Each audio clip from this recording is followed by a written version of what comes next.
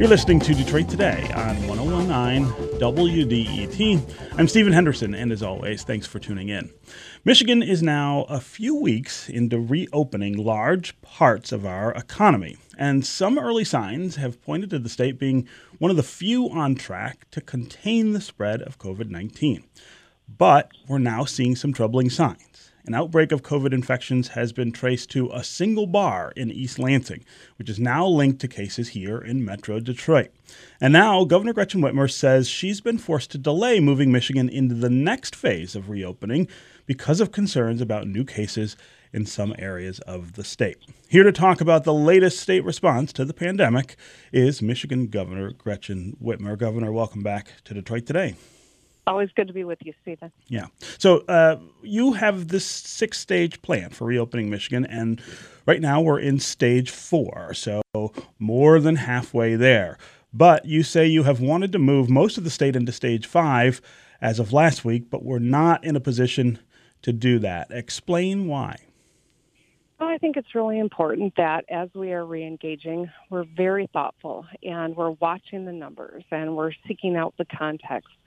You know, when our numbers of positive cases increase, it's really important that we have that public health overlay about context. So if we have 100 cases that show up in a county, if we know that they all came from one employment, one place of employment or one bar, and we can isolate those folks, then we can continue to say that we've got the virus contained. But if it's randomized and there's no pattern there, then that is what exponential community spread looks like. And that's why the numbers are really important, hospitalizations, percentage of positive cases, but the context is really important. And that's why if your public health department calls you, answer the phone, because we're trying to make sure that we're informing people if they've been exposed, that they get tested, and that if necessary, they isolate. And that's how we can contain the spread. And that's why all of these pieces are really important as we determine when it's safe, when risk is mitigated, that we can take that next step. And you're still using public health statistics and data points as your main guide here. I mean, I know you've got to be concerned about the economy, but throughout this, you really have pointed to public health and public health imperatives as the way that you're making decisions. Is that still true? Absolutely. So Dr. Caldoon and I work very closely with the Department of Health and Human Services, our local public health departments, the University of Michigan School of Public Health. Each of these experts are really important to us, understanding what the data means and understanding the public health overlay so that we are smart about when we think it is safe to take this next step. So public health centers all of the work that we're doing. You have received a lot of criticism from Republicans and some others, in fact, about handling of coronavirus cases in nursing homes here in Michigan. You told a U.S. House committee that you're not going to cooperate with their probe into how Michigan and other states have handled that. Talk about why you're not cooperating, and talk about why you permitted housing COVID patients inside nursing homes. Sure. So the letter that we got from 5 Republican congressmen was sent to, it was more than that, but it was sent to 5 Democratic governors, implying that our nursing home activities were unique and uniquely harmful. It's completely partisan, and I don't have time to play partisan games. Nursing home policy is really important, and I will always share the data and the decision-making around nursing homes because we've learned a tremendous amount in the last 3 months. It's tragic what the United States, has confronted when it comes to nursing home deaths. And yet what's happened in Michigan is no different than any other state. We've always followed the CDC guidelines. We've never required a nursing home to take a COVID-19 patient. We've never required that, despite, I think, what some people are implying and what the coverage has been. We have followed the CDC guidelines.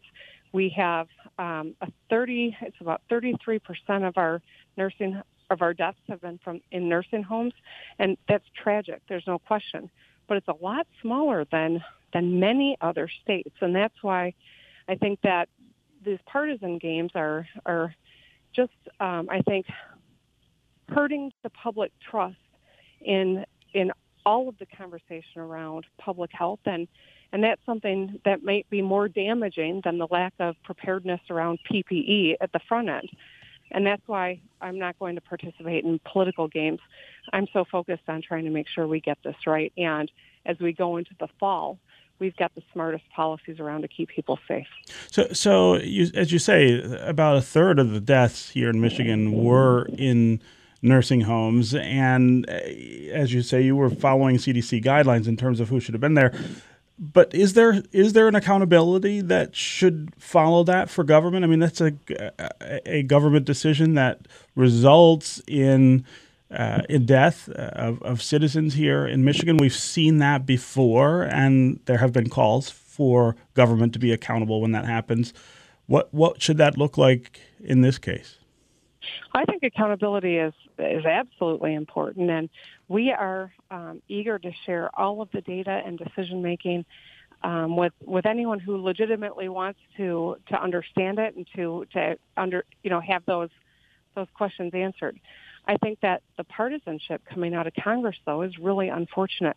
These were letters that were sent to 5 Democratic governors in battleground states, and in large part. They didn't send a letter to Florida, which has been fudging their numbers and has now have exponential growth that is unchecked. They didn't send it to Texas, which is in the same boat.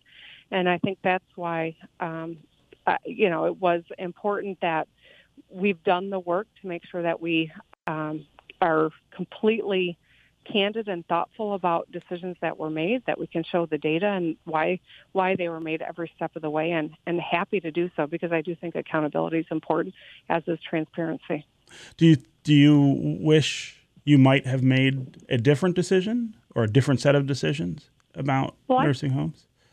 I think it's important for us to recognize, this is still a novel virus. This is a virus for which there's no cure, there's no vaccine.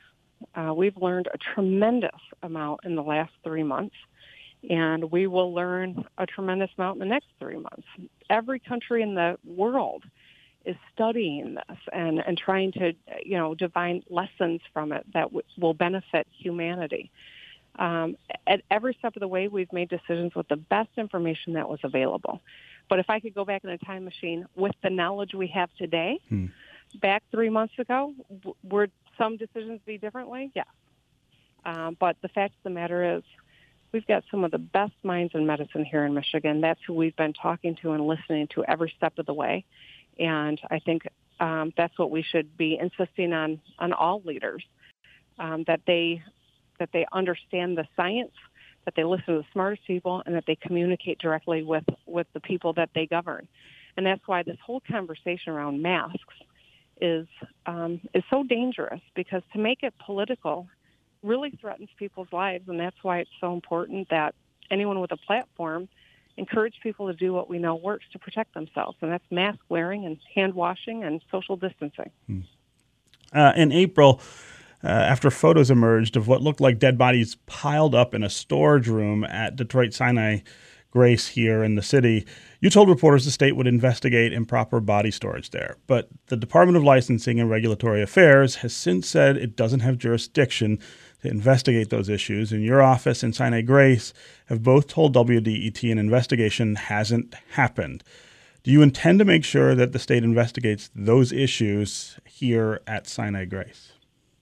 I do think it's important that we all understand what happened there. I know that the pictures were alarming. I also know that at that time we had such exponential growth in COVID cases, and the safe handling of deceased people was something that was an unknown. But I do think that it's important that we all have a full understanding, and so I will follow up on that.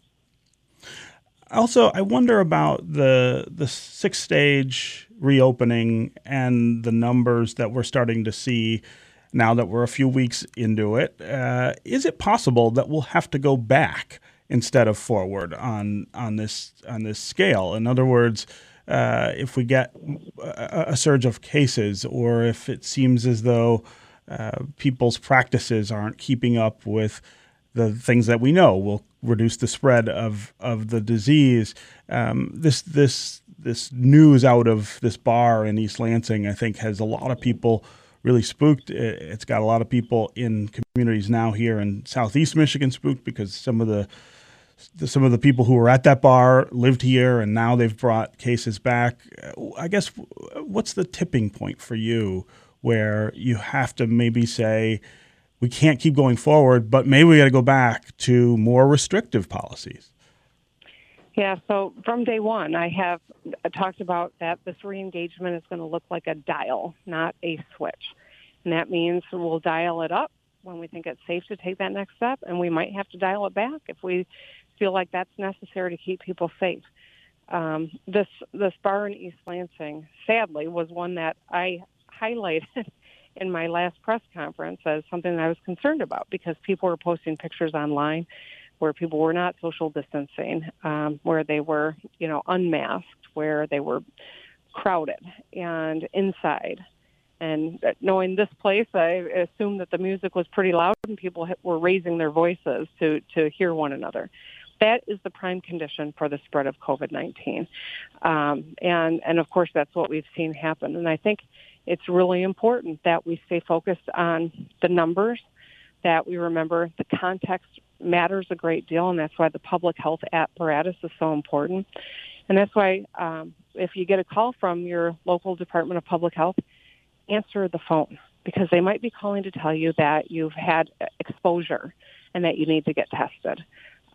This is something that is a critical component to containment.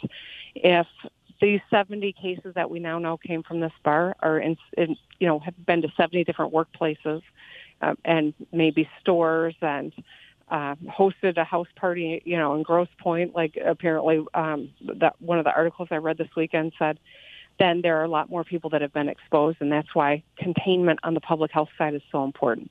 I don't want to move back, but we see other states doing that when the numbers get out of control, and that's why we really have to make sure everyone continues to do their part. The virus hasn't changed.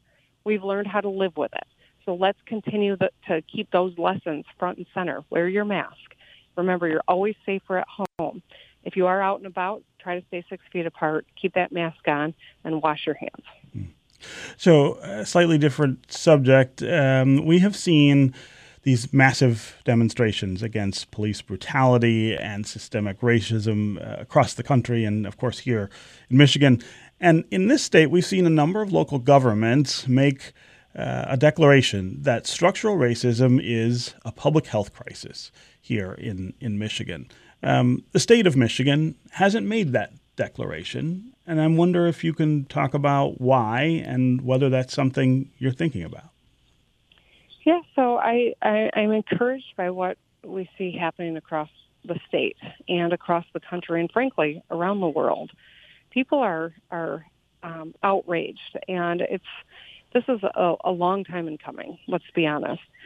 I remember very vividly a conversation with a doctor in Flint many years ago after right at the height of the water crisis. I went to Flint and wanted to understand. I sat at Hurley and spoke with some of the people on the front line. And he made a comment about how the chronic stress of being Black in America is a health crisis. And because of the inherent racism. And I thought that, that's something that I've reflected on many times since then. We know that even, people that are more affluent, but who are African American, have higher rates of problems in the birth of a child, for instance. Mm-hmm. This is something that permeates the health of the African American community. And I think that it is something that we are having that conversation in state government, what that looks like and what a declaration to that effect would mean. I am most focused on actions that we can take, whether it's unilaterally or trying to get the legislature to come along to remedy a lot of these historic disparate realities. And I think that we all should be thinking that on all fronts. What can we do individually? What can we do collectively? And how do we translate this moment into action that is meaningful? So what does that action look like? I think that's one of the things that's on lots of people's minds right now is beyond demonstration. What can we do? Well, first of all, we know that we've got, in Michigan, we were one of the first states to recognize the disparate impact on communities of color with COVID-19. And so we created the public health, the task force around racial disparities that is chaired by the lieutenant governor. We also have expanded the work that they're doing to encompass a lot of the systemic issues that we're confronting, and they are promulgating a plan. We've done some things unilaterally in state government in my tenure as governor, but this is more of a forward-looking plan that is about many other aspects of life than just COVID-19. And so the plan calls for actions we can take unilaterally, like things that we've done with the state police and MCOLS, the commission that oversees law enforcement, around training, around bias and de-escalation. We're doing those things, but where we need legislation or we need, a different mechanism, we're going to continue to move forward and tackle it. Okay, Governor Gretchen Whitmer, always great to talk with you here on the show. Thanks for being with us. Thank you, Stephen. Okay, we're going to take a quick break, and when we come back, we'll hear from Senator Debbie Stabenow about her efforts to make more federal money available for school districts to reopen safely in the fall, and about policing reforms making their way through Congress. Stay with us for more Detroit Today.